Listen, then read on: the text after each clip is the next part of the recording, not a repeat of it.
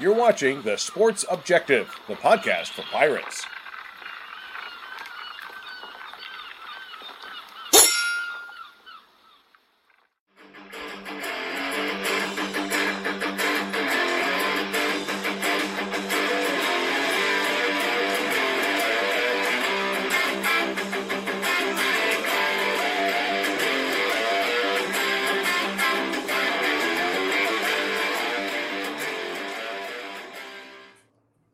Well, it's Wednesday night, people, and you know what that means. It means it's time for just another sports podcast here on the Sports Objective Podcasting Network.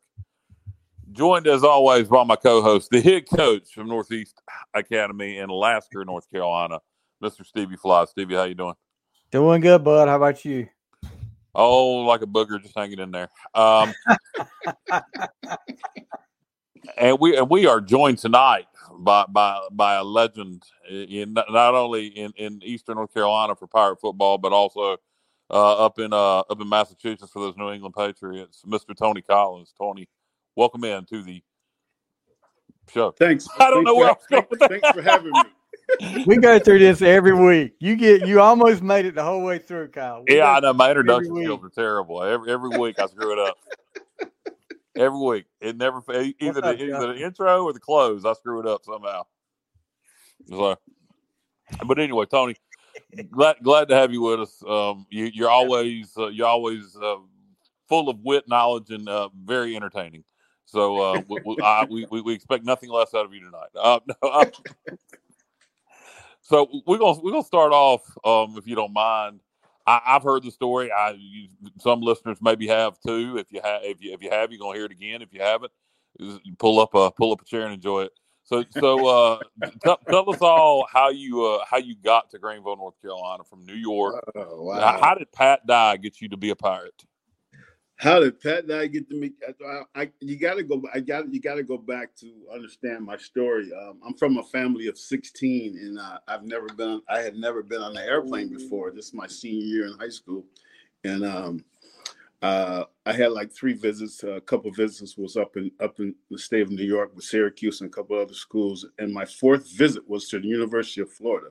So I get to fly for the very first time in my life, and I'm very excited. So I get on the airplane, get down to Florida. I'm more excited about the airplane than I am about the trip. But I get down there, man, and it's perfect. My high school colors are orange and blue. Florida's orange and blue. They gave me an offer. Back then, you signed a letter of intent, and I signed a letter of intent. So I'm going to the University of Florida, and that was my 4th visit. So your senior year, you get 5 official visits. I had another visit, but I wasn't going to take it because, my mind was made up. I'm going to the University of Florida. And I get back home, I think on that Sunday, and Monday afternoon or sometime Monday, ECU calls me, and it's Pat Dye. And I get on the phone with him, and he asked me, would I like to take a visit to East Carolina? And the first thing I said was, who? East Carolina? This is 1977 now, yeah. So I've never heard of East Carolina before. And I said, my first question to him was, are you going to fly me now? And he said, yeah, we're going to fly you. I was like, hell yeah, I'm coming. I get to get on the airplane for twice in a week. And so the only thing I was coming to East Carolina for was the visit. The trips were a lot of fun, and of course I get to get on the airplane for the second time. And the player that took me out was Ruffin McNeil. And we had a fantastic time, man. And we became friends that moment, and we kept being friends for until today. But I go to Parker's. The Parker's right on Memorial. And Pat Dye and me, Ruffin, Pat Dye, and I think it was another coach there. I'm not sure. But anyway, Pat Dye goes to me. He says, son, if you come here, you get an opportunity to play, and you get an opportunity to play in the NFL. And that's all he had to say to me, because the coach in Florida, they were thinking about, they said, well, we might redshirt you because we're full of running backs right now, so we might redshirt you. That wasn't a problem.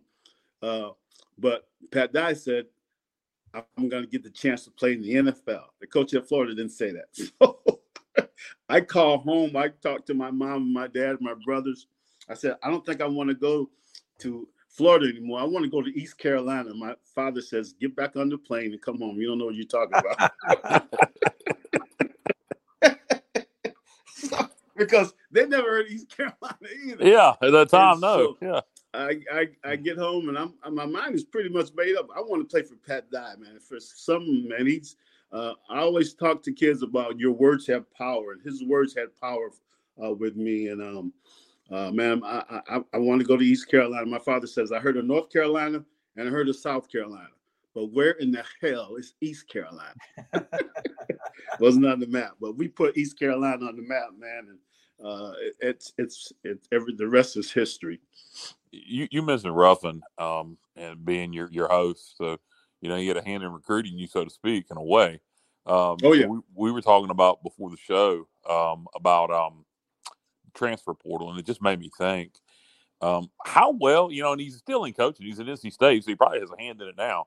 But man, I just got to think Ruffin McNeil would be able to work the transfer portal like pretty damn good because he's such a likable guy. Kids always were able to relate to him. What quick thoughts on that? I mean, how do you think Ruffin, and he may be doing it at NC State. I know he's an assistant coach there, but how do you think Ruffin would work the transfer portal, or how successful do you think he would be as a head coach working the transfer portal? I think he would be very successful. I mean, with the way that portal is now, kids are coming because they want to come and play for a coach, or they're coming to play for an opportunity to play. Or money. A lot of times they're where they are, they're not playing. And so with the portal and having Ruffin, at this time at East Carolina, I just can't even imagine the players that he can get. I mean, I'm wondering why Coach Houston is not getting into that portal. I don't know how many portal guys that we got this year, but it's not many. It's not enough. We are really lacking offensive line. We're lacking skilled players as far as receiver. Yeah, just way behind the needle this year, and it shows, man. You can have the best coaches, but you don't have any players, man. It's going to be hard to win games. No, you're right, and we've talked about that at nauseam. That. We got a couple of receivers out of the portal. Only one of them's playing so well. A kid from Colorado. He's pretty good. He's young. But besides that, we had the receiver from Kansas who hadn't seen the field yet. He got mono back in August. I don't know if that has anything to do with it.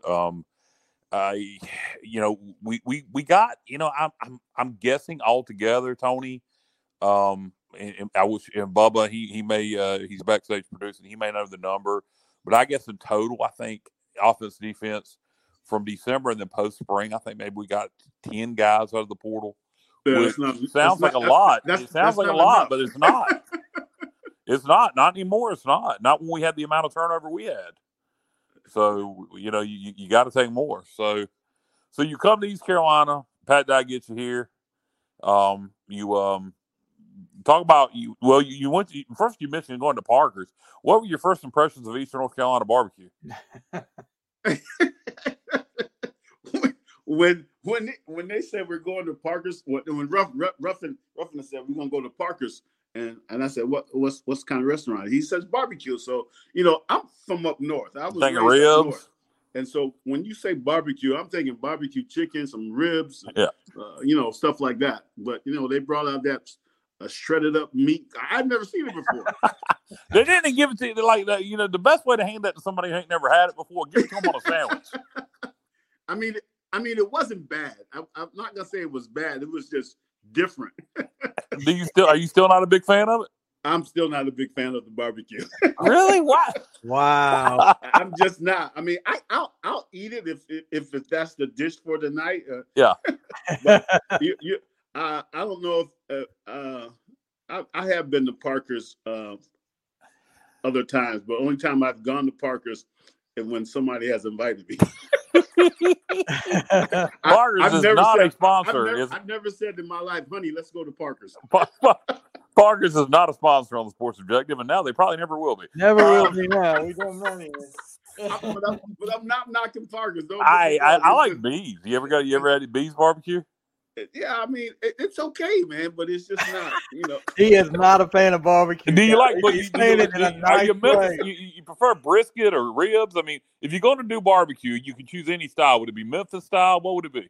It'd be Memphis style. Okay. Yeah.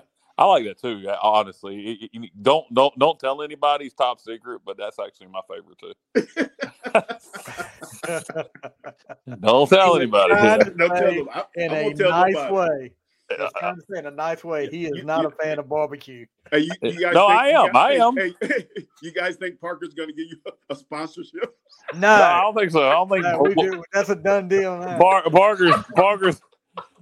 There was a barbecue restaurant in Williamston called Porky's who's done some sponsorship with us, but don't let him say anything about that. Now. He's a sponsor. Well, they ain't our sponsor now, but they have been in the past. But no, I don't think Parker's is coming on now. But we'll get you. It'd just be brilliant. You picture it now. Tony Collins should do a commercial for Parker's Barbecue. It just I've been sitting there in the restaurant. It's good. This is good. Touchdown, Tony Collins approves. Yeah. All right, so you weren't impressed with Parker, so thank God Pat Dye mentioned the NFL. Got a barbecue won't come do it. Yeah, I would. Didn't come for the food. I'm gonna be totally honest with you, man. If Pat Dye wouldn't have gave me that line, I would have went to Florida. Seriously. Normally I would say the girls, but Gainesville, Florida's got pretty good girls too. So I mean, everything was perfect down there. I mean, it was nice. It was a nice visit here too. When I came to East Carolina, man, everything was great except Parker's. No, I'm just kidding. Okay, so the owners of Parker's right now sitting here watching this. we got to send this. We need to send this to them. Kind of that reverse psychology to get a sponsorship. They're gonna do. What can we do to win Tony over? Yeah, we're talking about him a lot, man. That's true. Hey, there's no such thing as bad publicity. Well, I've heard that before, Stevie. I don't know. There's some truth to that, but there is bad publicity. Hey, we got I put it to you this way: they're doing something right because they've been open since I don't know how long they've been open, but 1977 when I got here. And they're forever. And that's not even the original. The original was in Wilson. Oh, really? So, yeah. We got a couple of comments. All right. Justin Butts is out there said good evening, but Brad Williams said. And I think we talked a little bit about this off the air. If the Pirates win against SMU, will Tony jump in the Tar River? Which we had this discussion a little bit before we went on the air. So if the Pirates win against SMU, are you going to jump in the Tar River? If the Pirates beat SMU on Thursday, tomorrow, yeah. I would jump in the Tar River butt naked if the Pirates beat SMU. There you go. There, guys. We're still in Pirate Radio's gimmick. That's a guarantee. If the Pirates win tomorrow night, I'm jumping in the Tar River. Right after eating at Parker's Barbecue, he's going to jump in the Tar River. There you go. He's going to eat at Parker's and then make himself throw up in the Tar River. Wow. No. Hey, look, I like Parker's. Funny, man. But all right, so you go. You got the guarantee. So that's how confident that Tony is that we are not. You got it, Brad. You heard it right here. I just don't see it, man. I don't. I'm hoping I will jump in, but I just don't see it. I don't see it either. 12.5 points. It's SMU favored by 12.5 now. Yeah. Last I saw it was 9.5. I don't know. 9.5. Okay. That's the last I saw. I haven't checked the line the last day. But it went from 7.5 to 12.5, and then back down to 9.5. The last I saw, so it moved a lot at first. When it first came out at 7, it jumped to 12.5 in a hurry. But I don't foresee us pulling the upset. But you know what? That's why they play the games. Who knows? Exactly. Turnovers happen. Run some gadget plays. Who knows? Maybe we'll play another. Maybe we'll play a third quarterback. Who knows? So you get here at 77, or that's when you take. So you come in fall 77. Talk about your first year here. Oh man, it was it was, me being from New York, the guys gave me a lot of, I wasn't going to say the cuss word, but a You lot of can. stuff. There's no Because FCC here on the Sports Objective. You're good. You can say it. They They didn't give think you a lot of shit. They got you. they they didn't think I was able to play. I'm from New York, so they think I'm a New York boy. Only people come from New York can play basketball. So, but the one thing that I had to adjust to was the humidity, the heat. And I remember the first practice. They had been riding me first practice with pads because they had been riding me the whole time, doing conditioning and everything. But the first practice in full pads, man, and we had to run. And I'm gonna tell you, Pat Dye, we did a lot of running with Pat Dye. We were in shape, but that first day, man, I almost fell out. I really did, but I wasn't gonna let nobody see me almost fall out because I did. Did they really restrict water back then, or is that more of a myth?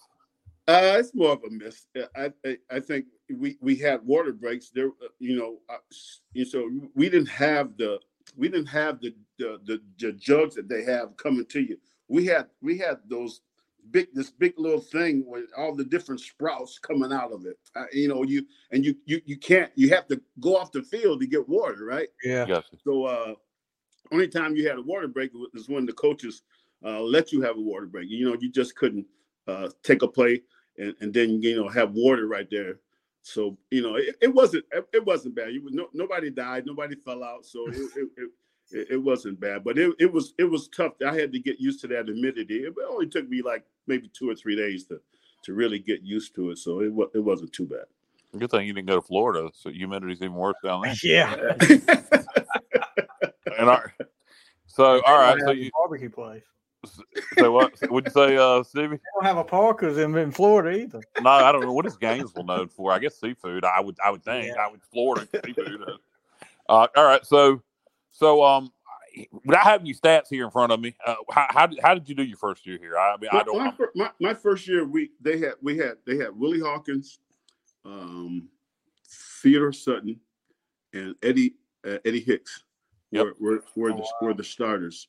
We had a good backfield. Sam Harrell was there. Mike Hawkins was my roommate. We were on the team. I didn't play a lot my freshman year, but they put me in the game a couple times when we had the league. But my thing was I had to learn to block, and so when I was in high school, I didn't have to block. I was just running the ball. And so at East Carolina, we ran the wishbone, and the thing is, I thank God for Eddie Hicks because Eddie taught me how to block. Because in the wishbone, if you didn't block for Pat Dye, you weren't going to play. And so I missed a few blocks, doing training camp, and maybe missed a few blocks during the game. I get in and I had to learn to block and. Eddie Hicks would take me to the side a few times, and, give me some pointers because being a blocking back in the wishbone, you had to make cut blocks, and you cut that guy in the wishbone is off and running. So I had to learn how to do that, and I think I'm very thankful to my good friend Eddie. May he rest in peace for helping me because I without him helping me. And Coach Dye, he was a stickler, man. He's not gonna give anybody no type of anything. If you don't do what you're supposed to do, you're not gonna play. If you don't block, you ain't gonna touch the ball. There it is. So I learned to block. Yeah, I got you. And in that wishbone offense, you got to. So next year, 78, Independence Bowl team. You contribute. Let me ask you something. I remember watching by the way, if anybody hadn't seen the 78 Independence Bowl, it is actually on YouTube, believe it or not. Mm-hmm. During that game, if I remember right, they called you AC. Is that what AC, you went by when you were here? That was my name. My name was Anthony Collins. Right, Tony Anthony, yeah. Yeah, so they called me AC. And that was it, man. I was AC at ECU, Man, at the Independence Bowl, I think I scored twice, but Eddie Theodore Sutton had the big game. I think he got MVP that game because he had like 100 and some yards rushing and maybe a touchdown. And just had Theodore had a great game that game. What do you what else stands to you about that 78 season besides obviously the Independence Bowl? Anything in particular jump out at you? I mean, playing the I think we played Carolina and maybe State. I'm not sure, but I can't. I'm almost positive it was Carolina, and we played them, and instead of them going for the victory, they kicked a field goal to tie it at the end. I remember that. I'm almost positive it was my sophomore year. It wasn't my sophomore year. It had to be my junior year after playing North Carolina. And that was one of the things because, back then, man, we hated North Carolina and we hated North Carolina State. And we still do. Yeah, we still do. And so, I mean, they just thought they were better than us. And we never played them at home. We always had to go to their field. So it was just a fact of just seeing them not going for the victory and kicking a field goal to get the tie. And we had a tie that year, I think it was. Yeah, I think it was 78. 79. 79. Okay, Carolina was ranked 15th in the nation at that time too. Yep. And Pirates tied them. So we talk about. So we go to 79 season. The Carolina game obviously stands up to you. Did Pat leave after 78 or did he leave after 79? He left after 79. Okay, yeah. So he was there at 79. No, wait a minute. 79. He was there because that was my last year playing for him. Okay, so you talked about the Carolina game. No bowl in 79, but what's up? Any other games stand out to you during that year? I mean, I remember games where we led the nation in rushing that year. Yeah. I think I had like a 7.6 yards a carry or something like that. Eddie had like six yards to carry. Theodore had like maybe 5 yards to carry. Man, we were ripping people, man. They couldn't keep up with it. And we had Leander Green, who was a killer with the wishbone. So we had a great offense, and man, it was just fun playing my junior year. And man, it was heartbreaking when I knew that Coach Dye was going to leave and go to Wyoming. So you played 1 year for Ed Emery. My last year, 1980. What were your thoughts on Coach Emery? Man, let me tell you. It's not. I'm scared you're going to compare him to Parker's Barbecue. Parker's Barbecue's getting more free commercials tonight than it was. I know, man.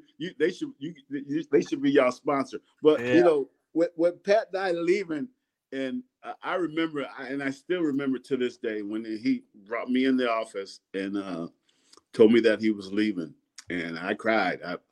I cried like a little baby, man, because he was the reason I came to East Carolina. Yeah. And so, and when Ed Emery, it wasn't Ed Emery. If any coach would have came in there, I wasn't gonna like him. So, but when Ed Emery came in, and Ed was a big guy, man, and so his appearance right then, Pat Dye would look like a football player, and Ed Emery probably was a football player too, but he didn't look like a football player as a head coach, and it wasn't really that. I was upset because Pat Dye had left, so I was and it's my senior year. And so I had to be a leader, man. And I remember doing winter conditioning. When he came in after the season, and we started winter conditioning, and I was really upset. I didn't, still thinking about Coach Dye, and winter conditioning started, and he put Ed Emery kind of pulls me to the side and says, you're my leader, and I need you. And when he said that, I was thinking about was team, and being a leader, and we didn't have a great year. We had lost a few players. Our offensive line wasn't that great. Y'all should have hit the portal. Huh? Y'all should have hit the portal. Yeah, we should have. I think we only won like 4 games that year. I'm not really sure.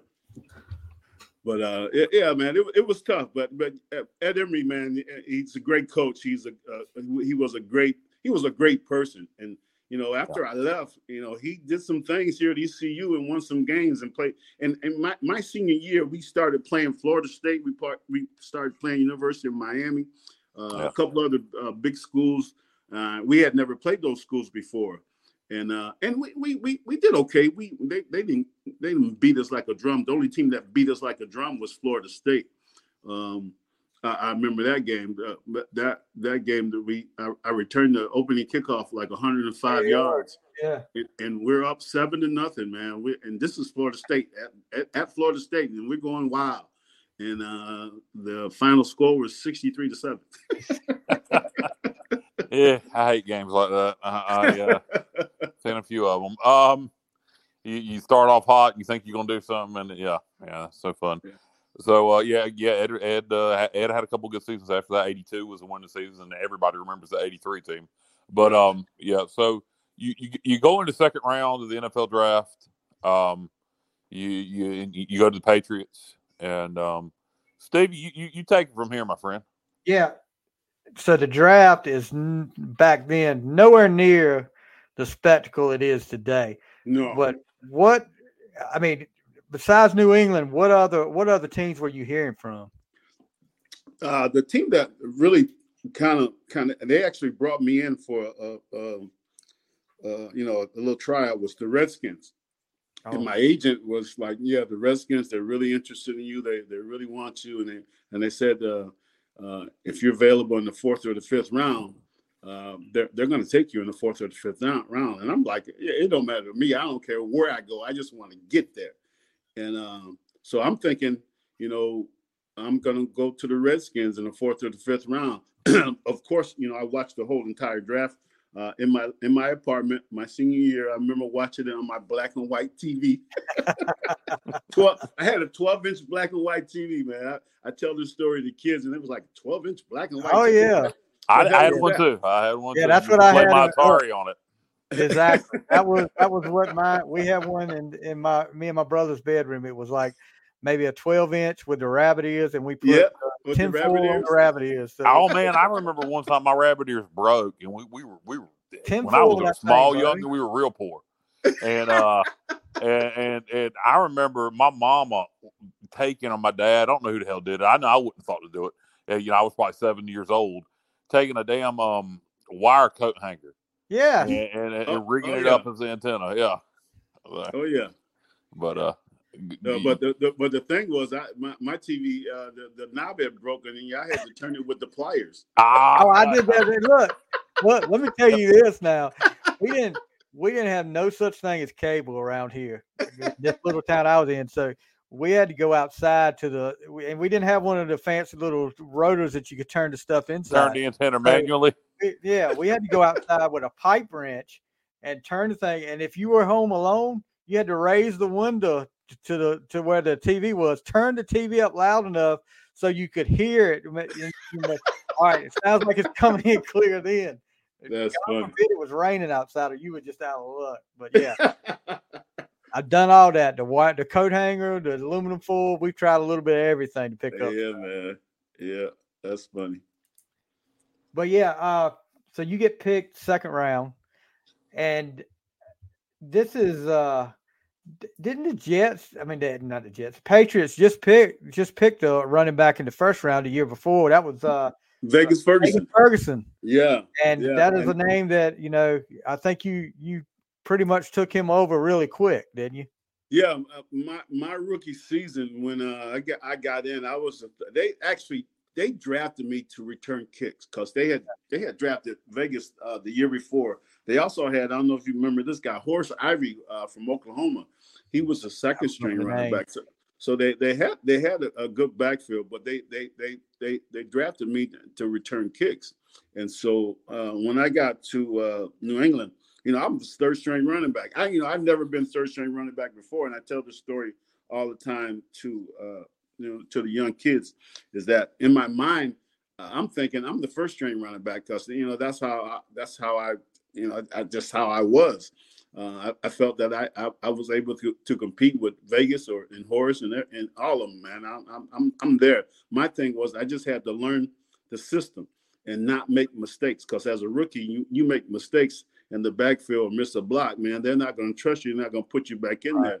So during training camp, the guys were, after practice, they would go down to the bar, and then I wasn't drinking at all anyway, so I wasn't going to the bar. I stayed in my room, look at the playbook, just learning the playbook and making sure I don't make mistakes. And then doing the extra, making sure I'm ready whenever it's time for me to come in. I remember Steve Rogan, took me in, and he would actually stay out after practice for about 10, 15 minutes and throw routes to me, and also coming out of the backfield and just being able to catch the ball, because at East Carolina, I didn't catch the ball. They didn't throw the ball to us. I mean, we didn't throw the ball hardly at all. Right.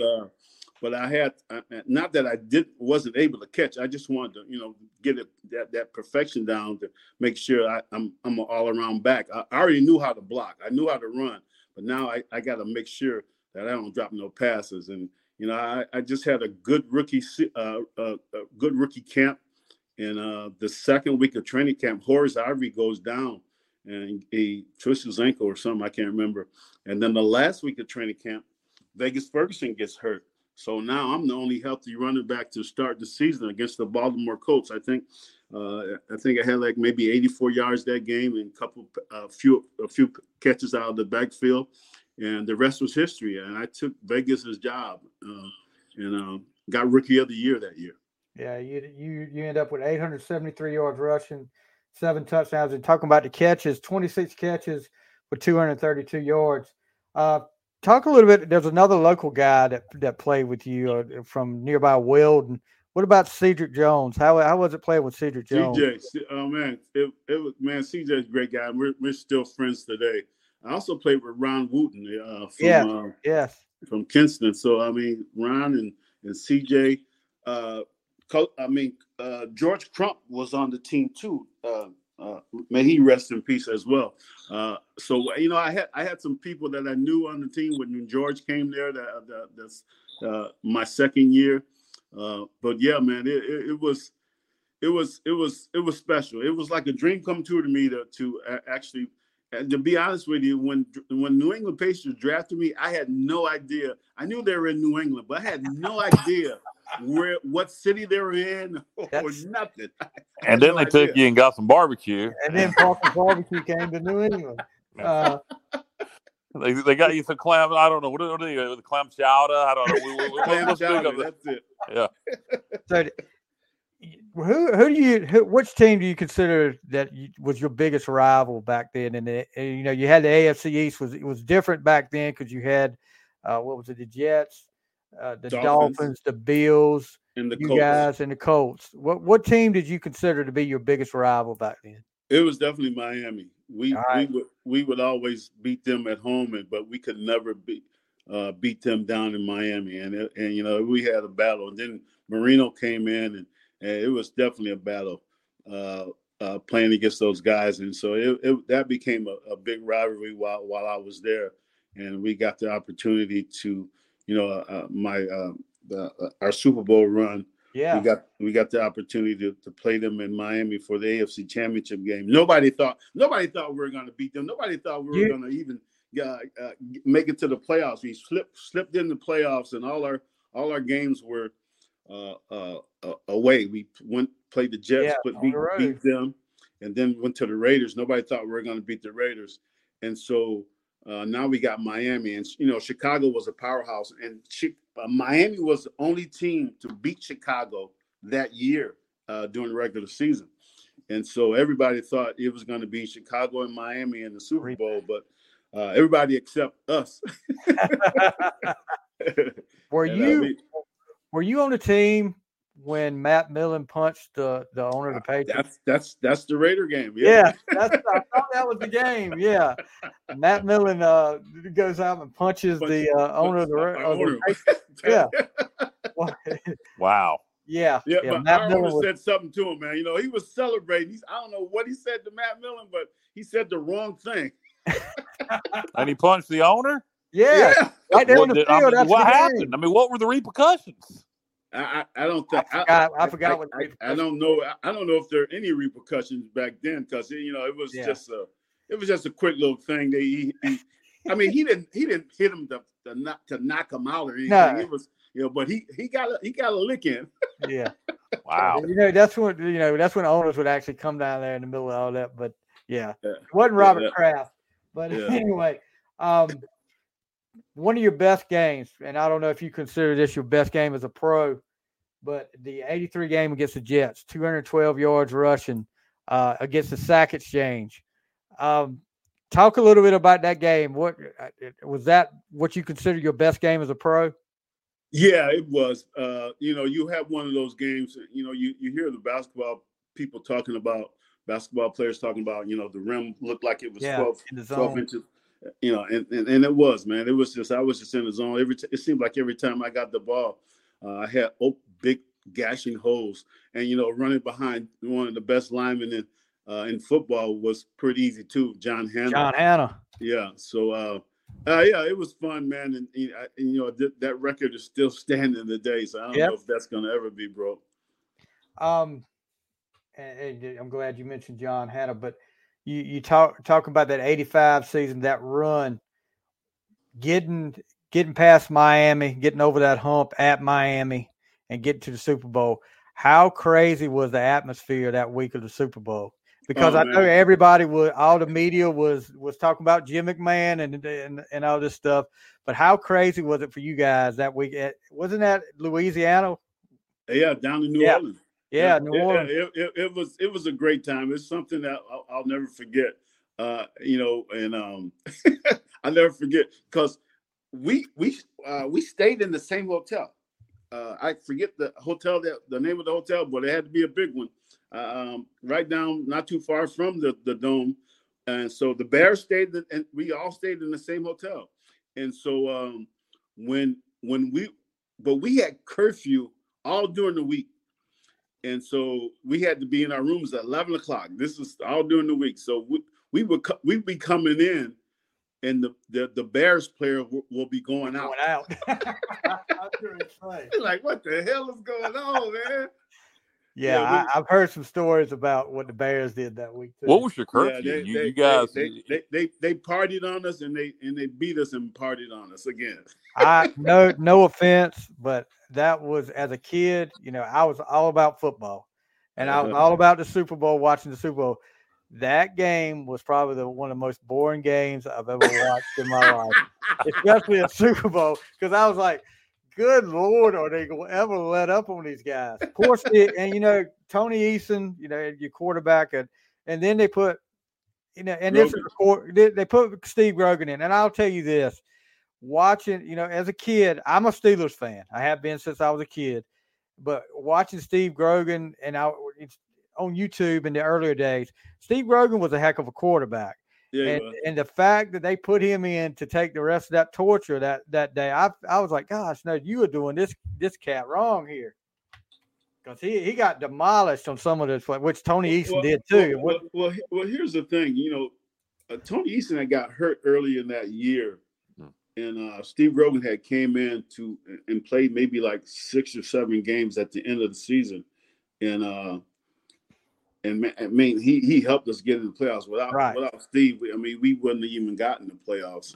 But then Tony Eason got healthy during the playoffs, so they started Tony doing the Jets game. I truly believe until this day,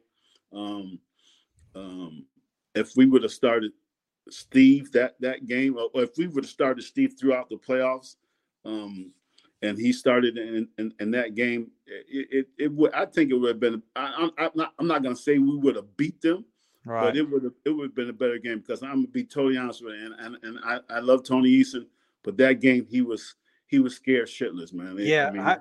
Tell me this now, and I don't know how much you can get into this. I know they were known as some trash talkers. Who was the biggest trash talker on the field for the Bears that day? Wilbur Marshall. Oh yeah, I can see that. Yeah, Wilbur Marshall talked the whole game, and there's a few other guys. I can't think of the Richard Dent, McMichaels. McMichaels actually Mongo. Mongo actually played for the Patriots. Later, yeah. Yeah. Well, no, he actually played for the Patriots before he went to. That's right. He sure did. Went to Chicago, and so I knew Steve, but yeah, man, they beat us up pretty bad. It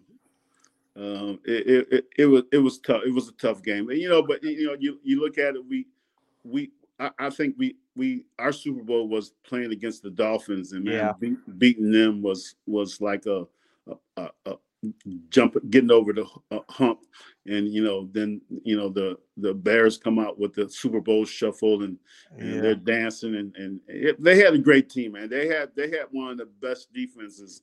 I think I haven't seen a defense that dominant since then. In the league, there's been a lot of great defenses in the league since then, but they had a defense that was very good. You won't hear this much out of me being a Steelers fan, but I honestly was pulling for you guys got on that run. I was pulling for the Patriots that year. That was pre-Belichick and Brady, so I could handle you guys back then, pulling for you guys, especially with the ECU guy on the team. I remember as a kid, I think it was because I was a card collector and going through the cards like I did and pulling up a Tony Collins. Okay, that's the ECU guy. And I think you and Tootie Robbins? Tootie Robbins, yeah. Yeah, they were the first two ECU cards I got, ECU and the pros I got that I remember getting. But, what about Raymond Berry as a coach? How was he as a coach? I know he took over for Ron Meyer halfway through one year, but how was he as a coach? No question about it. He was the reason we went to the Super Bowl. He taught us how to win, man. My remember my rookie year with Ron Earhart, we were 2-14. It was terrible. It was a good rookie year for me, personal as an individual. But man, losing 14 games, man, it was just so frustrating. And every game and the bad part about it was nobody killed us. We were in every game. But we would always find a way to lose the game at the end. And when Raymond came in, replacing Coach Myers, man, he came in already with everybody's full respect because he's a Hall of Famer. He's Raymond Berry. But not only that, the way he coached us, he taught us how to win. The thing that was so crazy, we would always have fumble drills. Everybody had to do a fumble drill. If you're a lineman, you got to do a fumble drill. If you're a quarterback, you got to learn how to get on the fumble. That year, we led the league in turnovers because that he just taught differently and taught us how to win. And without him, we wouldn't have never got to the Super Bowl. Definitely. And we've actually got a question coming in. I want to know if you ever played what you did in college, and I'm sure you did in the pros. Did you ever play against Lawrence Taylor?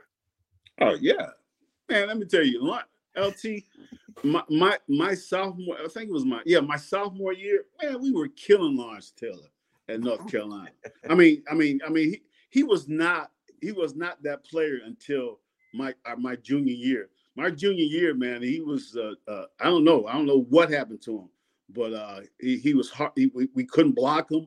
I mean, he was all over the place. And so we came out the same year, 81, as rookies. And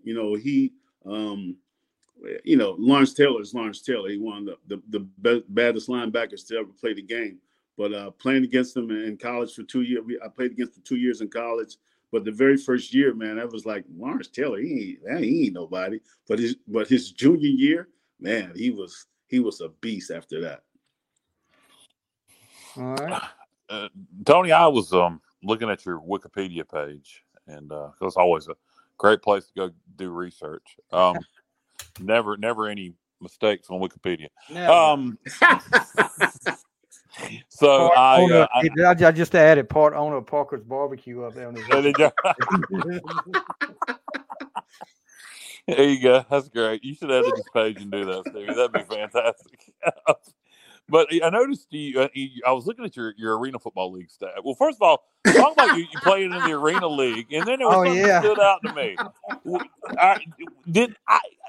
That was the early days of the arena league. Were players going both ways? Because you're credited with interceptions. Both ways, man. We played both ways. I that was against my first team and was, I think, the Orlando Predators. I can't remember. The Miami Hooters is what it says. The Hooters. Yeah, but I played for they had an Orlando team. Yeah, they did. I remember. My first time playing was against Orlando. So I'm from Sanford, Florida, and so my parents had moved down to Sanford, and I was going to coach. And so that was I was going to do. And I got up there. I coached for one day. And you decided you were better than everybody that was playing. I think I can still play this in this league. And I played 3 years in that league. Did you? What was it like transitioning from traditional football to the arena game? It was a lot of fun, to be honest with you. It's a fun game. It's a fast game. You score a lot of points. Short field is short. It was fun. I mean, I was at the end. My knees were getting bad, but I think I played. I played 1 year with the Orlando Predators, and I played 1 year with the Cincinnati Rockers, and I think I played another. My last year was with the Miami Hooters. Wonder who their sponsors were. And we would always go. We ate free at Hooters. Nice. Nice. Can't beat that. Oh man, that's funny. Okay, so we talked about your career. We've talked about we touched on it a little bit this year's football team, but we'll talk about it a little bit more as we start to wrap things up here. Obviously we're struggling on offense. You've kind of seen what we all have seen. Offensive line woes. Not a lot of depth at receiver. Maybe could use some creativity with the offensive play calling. Who's our offensive coordinator? Huh? I said, who's our offensive coordinator? I don't. Donnie Kirkpatrick. By title, anyway. Do you? I mean, we talked before the show, but do you think are the pieces there to turn it around this season, or do you think the season's kind of a wash? I'll tell you what. If we pull off a victory tomorrow night, then it can be turned around. But that's that. I just don't see it. I've been watching. I watched all the games on TV that we played this year, and we're struggling, man. I mean, I really thought that Garcia was going to come in because I had watched him practice. I think it was last year when Holton was here. But I mean, the kid has size. I mean, he can run the ball, he can throw the ball, but I just don't know.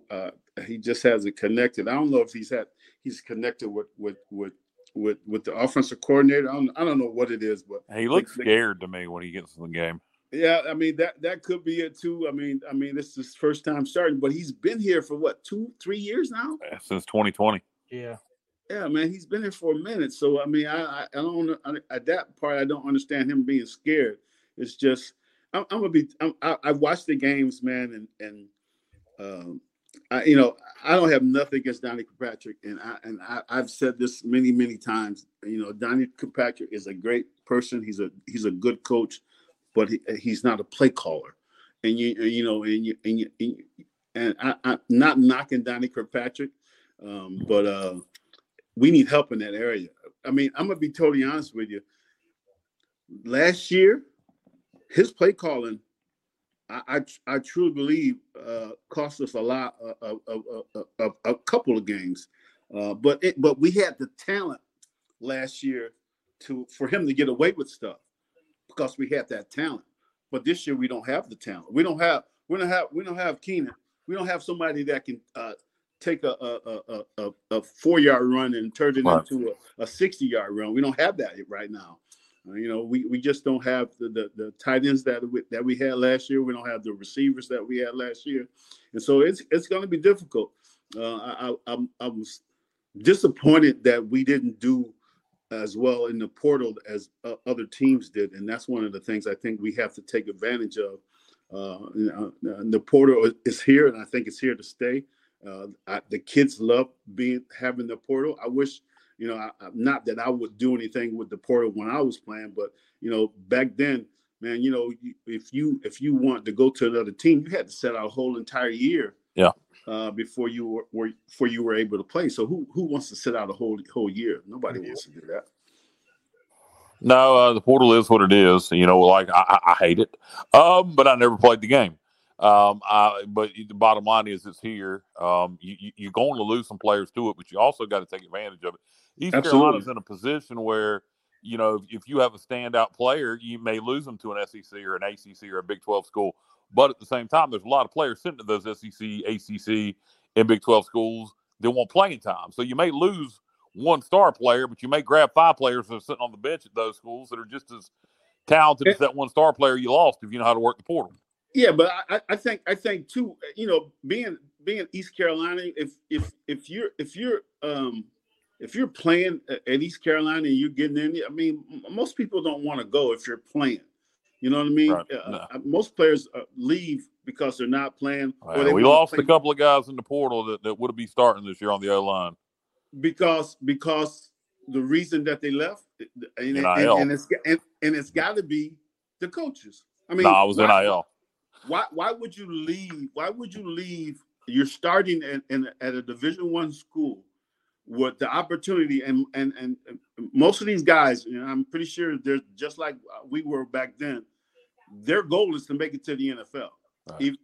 Whether they say it or not. They all of them want to play in the NFL because they've been playing football all their lives. So why would you want to go to another team that you may not start at and then stay in East Carolina? So I think that part is more of leaving. Why would you leave East Carolina? The only reason you would leave East Carolina was, you didn't like the coaching staff or you didn't like something about East Carolina for you to go to another place and maybe not play. NIL, money. Yeah, that's it. I wish they had the NIL when I was playing too. I think that's something that the fans need to. We need to step up on and make sure that the funds are there as much as possible for NIL to help the coaching staff, get those guys out of the portal. But yeah, something's got to be done. I mean, it's you'd like to think there's always a chance SMU tomorrow night. Or, who knows? Let me ask you this. SMU's coming in here. We all know SMU's going to the ACC next year. The ACC.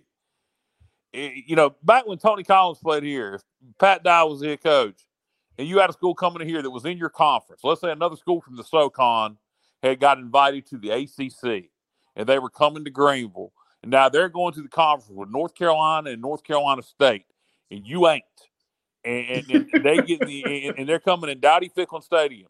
Y'all would be ready to kill their asses. Do you think we have that in us this year? I don't think we got it, man. I just don't. Like I say, if we're gonna turn the season around, we got to turn it around tomorrow, because pretty soon, this is gonna be our sixth game or fifth game or whatever it is. I don't know. Sixth game, man. We're halfway through the season, and you can't be 1-5. That just can't happen. Yeah, no, and Charlotte coming up after that, which is a game that the fan base, if you lose to Charlotte, this fan base is going to, particularly you're 1-5 and you lose to Charlotte, this fan base, if you can't even beat Charlotte, and Charlotte's not a pushover, but they're not great either. They got just as many wins as we do, one. Right. So, but they've been competitive in some games. But, we've got – if we lose to Charlotte, our producer, Bubba Rosenbaum, lives in the Charlotte area. He won't be able to leave his house. And so Bubba's got to be able to get to work and make a living. So, I don't know, Bubba. I don't know, man. I'm worried about that. Yes, it will. There. I'm really worried about that.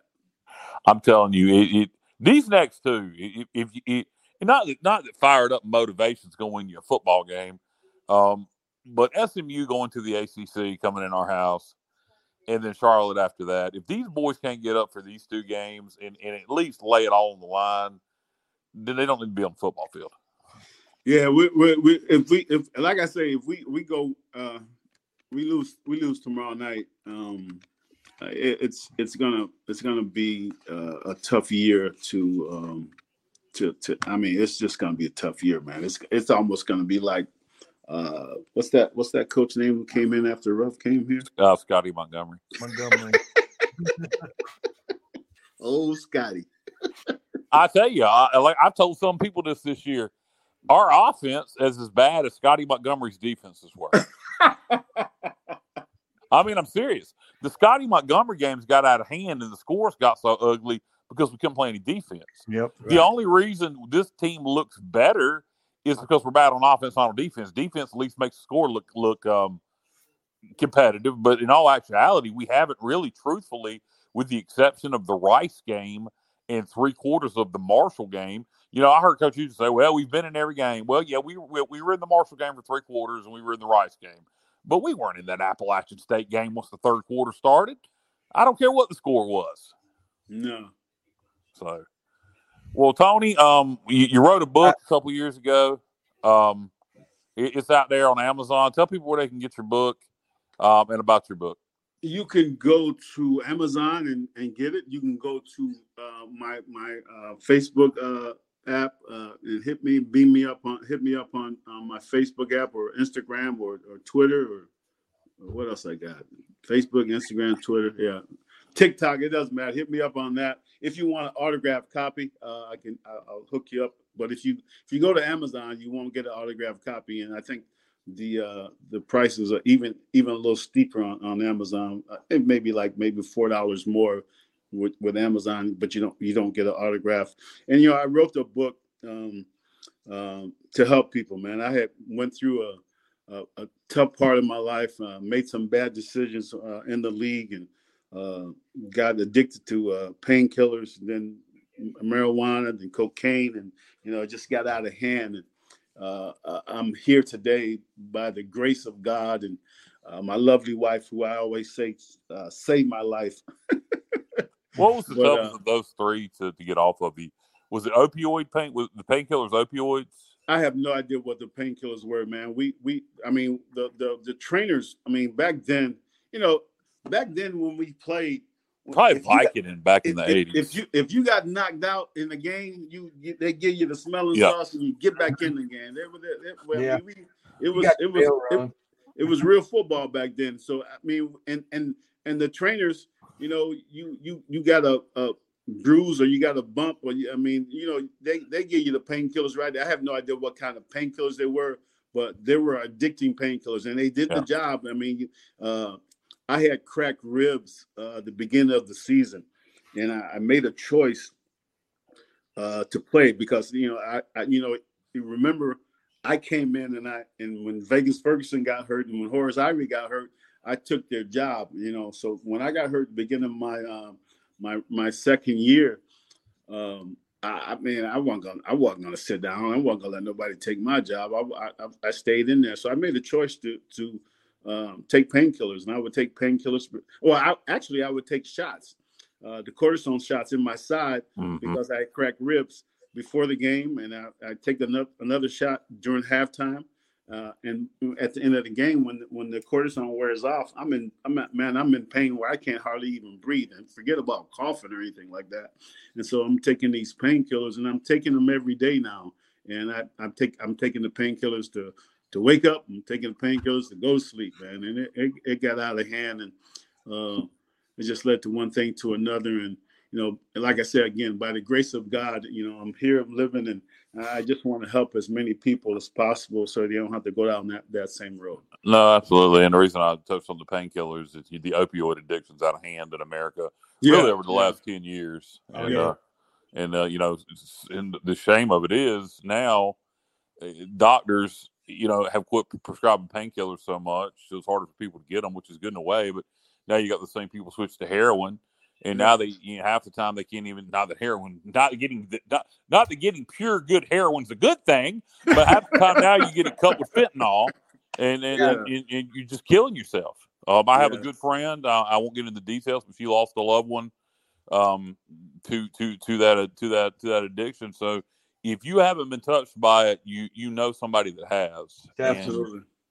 So that's a good thing. Yeah, even if you don't have any problems with that, it's still a good read. And when is your book signing at Parker's again?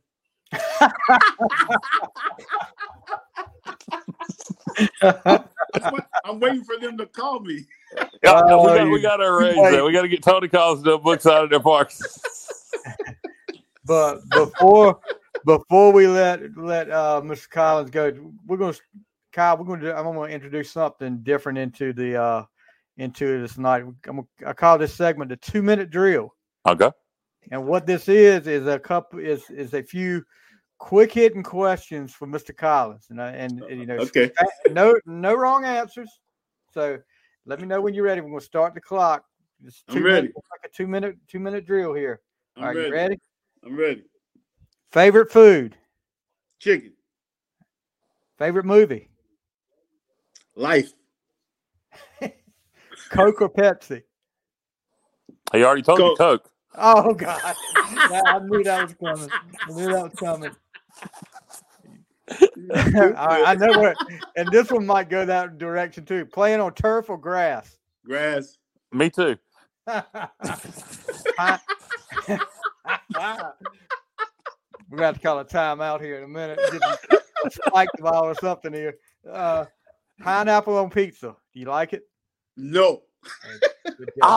You got to be sometimes. So you got to be in the mood for it. If it's like, if you had a pizza buffet, if you're fat like me, you see that Hawaiian pizza up there, you got to grab a slice. I like pineapple juice, but I do that. Yeah, but I can't eat a pineapple. I don't like it. I love fresh pineapple, man. A fresh cut pineapple is delicious. If I eat a pineapple, it's got to be a little cold. It can't be on a hot pizza. That's just Lake or beach? Beach. Favorite sport to watch? Football. Oh, okay. Favorite music artist? Favorite music artist? Yeah. Oh man, Stevie Wonder. Gotcha. Say, What's favorite Stevie Wonder song? Oh man, so many. Can't go wrong with a name like Stevie.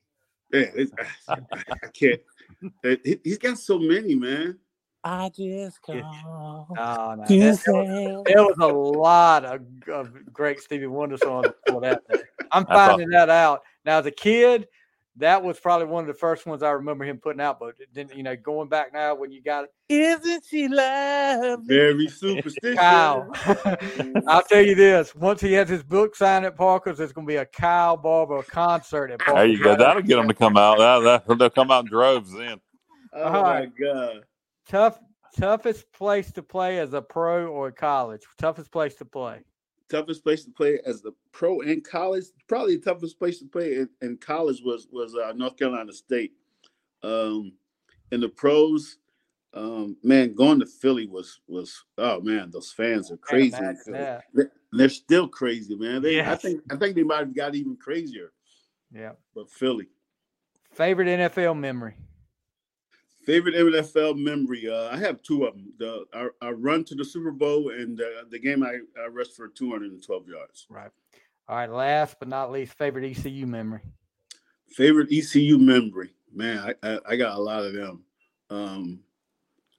I remember after we played in the Independence Bowl, and I got to meet John Wayne.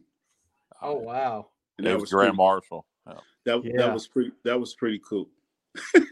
How long did you get to talk? Did you just shake his hand? Did you have a conversation? Yeah, shook his hand, and then I can't remember the conversation, but it was like 8 or 9 of us, around him, and he was just talking. I can't remember what he said now. I was just in awe. This is freaking John Wayne, man. Yeah. So I have to ask this one question before we go, because Robert Diedrich's asking, when you had cracked ribs back then, did you have flak jackets or did you just tape it up? It was it was a jacket that I had to wear. Yeah. Okay. Yeah. There you go, Robert. All right. Anything else, Kyle? I got nothing else, Tony. It was great having you on again, and hopefully you'll come on with us again sometime. And remember, everybody, if Tony Collins, if East Carolina upsets SMU tomorrow night, Tony Collins buck naked in the Tar River Wait. with a Parker's barbecue. I got to add something to it. Okay. If East Carolina wins tomorrow night, we're all going to Parker's and we're all going to jump in the Tar River. All right, we'll do it. All right, we're all going to Parker's and we can do it together. All right, that works. Have a good meal at Parker's and then we'll all jump in the Tar River. We hold you to it, Tony. Baby. All right. Let's go, ECU. Thank you, Tony. Thank you. All right, guys. You guys take care. Yeah, you too. Ladies, it was touchdown, Tony Collins and Stevie. Great. I told you, man, if you get him wound up, he's fantastic. Yeah, I've been looking forward to this ever since you said he had it on because just hearing him on Pirate Radio some and seeing some of the stuff he's done, I've really been looking forward to talking to him. No, somebody really missed out from a national media perspective having him at a desk on game day for college football or NFL. He would have been great at that. But anyway, so SMU tomorrow night. You try to be optimistic. Hey, it's a blackout. It's Thursday night. It's a long way from Dallas to Greenville. I got a feeling SMU is going to. They've lost 2 games to TCU and Oklahoma. I got a feeling. They're in ACC country. The commissioner of the ACC will probably be there tomorrow night. They're probably going to be more interested in showing out, and blowing out than beating the Pirates. And sometimes that can get you in trouble. And that's kind of what that's my hope. That's my optimism for this game, is that they're more interested in showing off and thinking it's a sure win. And maybe we got some gadget plays up our sleeves. I can guarantee you we got this one circled for multiple reasons. Oh, yeah. So you never know. I think we got a fighter's chance. But sometimes, sometimes talent is just talent, and they have done a hell of a job in the portal. They are very talented. Can we find a way to beat them? Can we fake a punt, block a punt? Can we? Who knows? I think we're going to have to beat them left-handed. You also have to consider too. You talked about them maybe looking to come in here and show out, blow out, overlooking an opponent. Yep. It's happened several times over the years, and this could be one of those games where you overlook an opponent. Thursday night. It has all the settings for a trap game. Yes, trap game. That's what I was getting to. Trap game right there for a team like the SMU. And including us, we're trying to be optimistic about it, but including us, there's a lot of people out there that most of the media are saying there's no way ECU is going to beat SMU. So hopefully the ECU players are hearing that and use that as what you call bulletin board material. Nobody's believing in you, and the only ones believing it's you against the world. Yeah. So go out and show out. You're on national TV on Thursday night. Blackout. Dowdy Ficklin will be, I'm sure, on a Thursday night primetime game. They'll be rocking it at Ficklin. Students, they're expecting about 25,000. A lot of people can't make it there on a Thursday night. There's no extra motivation to it the way we're playing. The students will be there and be loud. Yeah, the students are going to be loud. What better motivation do you need to be being on prime time against a team that nobody thinks you can beat, and you can go out there and look at the Pirates of the past beating Miami. All the motivation I need, Stevie, if it were me, it's just the fact that they're going to the ACC. Yeah, being a team from Texas and your team in North Carolina, and they didn't even ask you to go into the ACC. This team got asked to go into ACC. No, everything. I would take that.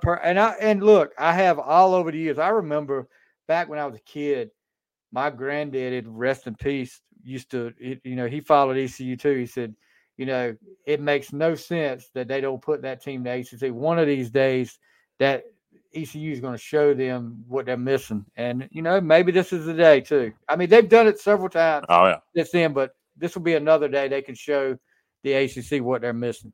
No, we have an opportunity. It's a great opportunity. The question is, can we do it? And exactly up to this point in the season, we haven't been able to. But you know what, Mike Houston or Donnie, one of the two,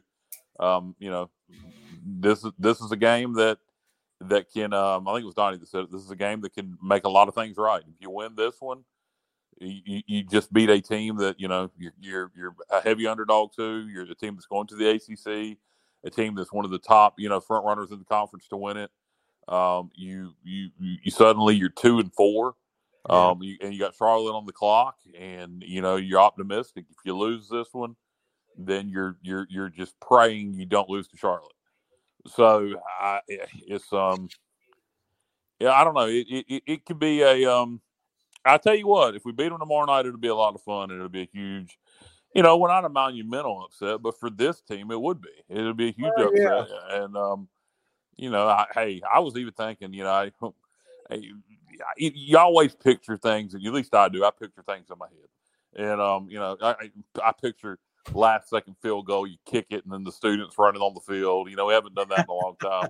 Yeah, but just something to turn this season around, and you got to have a spark.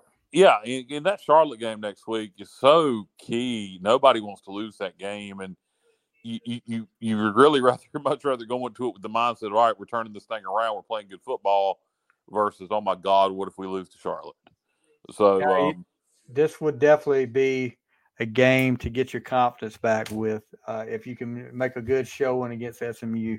Yeah, no, you want to win it, but even if we play well, even if you play well, I mean, just winning would be great. But Believe me, I would love to see them win, but I would really, really love to see them play a really good game against SMU and walk out and say, hey, they had SMU on the ropes. It wasn't, this is a much better team than what I saw against Rice. Exactly. Then you build upon that and so on. Yeah. Stevie, you mentioned doing the top five. I did not get a chance to write my top five. I didn't either, bud. Well, there's no top five tonight. Sorry, guys. You've all been waiting for it, but we'll do top 5 barbecue places next week. That's what I was about to say. We do top 5 barbecue places. I can do that right now, but that's easy for me. We'll get back up with our top 5 next week. Just to say, this is the last week of football season for me, so we finish up Friday night at Bethel Academy in Kinston. So, you be in K-Town Friday night? Do what? So you gonna be in K-Town Friday night? Oh yeah, I'll be there for a little. I would go check y'all out. Living in LaGrange, but I'm going to be up in the high country. Yeah, we're heading out Friday morning to go to Boone for the weekend. My birthday's Friday, and your birthday's Friday. Mine's Monday. So yeah. Well, happy early birthday. Big 5-0. I hit the big 5-0 next Monday. Well, you go nifty. Stevie's 50. I'm sure you hadn't heard that yet. I'm sure I'll have. I can't imagine that'll ever be said on Facebook or social media. I can't. Nifty. Stevie's turned 50. Yeah. Well, you know what? It beats the alternative. Exactly. I'm glad to get there, bud, and I know you are glad to see another year too. 43, and it's I don't. Did we do a show? Yeah, I already talked about all my results last week. Oh yeah. I won't go into that again, but yeah, I'll be 43 and gonna be up in the high country. I always try to go up to Boone, Blowing Rock, Banner Elk, that area around my birthday. I love the fall color up there. I am a complete middle-aged woman when it comes to leaves. I geek out over fall color so much, man. It is. I can't explain it to people how much I love it. To me, it's like the mountains, the Blue Ridge Mountains, when the leaves are changing. It's like it's not real. It's almost like you're in a painting. There's a picture that somebody took. They put out. I think they put out every year about this time. App State's baseball stadium. Yes, see, great minds think alike, and I mean it is just the most beautiful thing. I can see why you do. I don't go that far with it, but that is something about the change of the colors this time of year. It is pretty beautiful, dude. If you've never been up there during October, you need to do it sometime. It's gorgeous. Just love it up there. Not promoting App State. They can suck it, but I do. Hey, let me tell you guys that another thing, and then we'll wrap this thing up. When you walk around downtown Boone, it is App State everywhere. Walk. They have App State stores just in the middle of downtown. Greenville is very East Carolina centric downtown, but I do think App maybe does it, at least on the retail side, a little bit better than we do. Wish I could tell you there's actually a friend of mine that runs a bar in Boone, and it's he's in Blowing Rock, Town Tavern, Blowing Rock. His name's is it a bar and restaurant? Yes, it's where Luke Combs got his start at. Actually, I don't know if you remember, it was one of the award show last year Luke Combs performed at. The guy that owns this place that gave Luke Combs his first job introduced him. Luke Combs got him down there to introduce him. My daughter and my wife went down last year and talked to him, and he actually graduated from the same school I did, from Northeast Academy. And I want to give him a free shout out there, Justin Davis. So check out if you're down there, Kyle, check out Town Tavern Blowing Rock. Yeah, I'm trying to remember. I ate at a bar and restaurant in Blowing Rock. It's not in downtown. It's like out on the highway. I can't. I've never been in there. It's got outside dining. Right. I can't remember. I'll look it up and see if it's the same place. Yeah, if you go by there, ask for Justin and tell him that tell him you know me, and I'll tell him you said I would eat for free. He'll probably kick you right out of the bar for that. If you know me. But, yeah. Make sure you check him out if you can. But I think you enjoy it. You probably already been there. I'm gonna look it up and see. But if not, I'll definitely check it out while we're up there. All right, Stevie. Tomorrow night is ECU SMU. We'll I'm assuming we'll return back to our normal schedule on Sunday, right? And have the Pirate playback, and hopefully we'll be taking your calls. And it'll be a few days after the game, obviously. So, we'll if we want it, we'll still be reveling in it. If not, we'll be ready to move on to Charlotte. But by that point, anyway, all right. So for Stevie Fly, Bubba producing, and of course the legendary touchdown Tony Collis, I'm Kyle Barber. You have been watching and listening to Just Another Sports Podcast on the Sports Objective Podcasting Network. Good night, everybody, and go Pirates. See ya.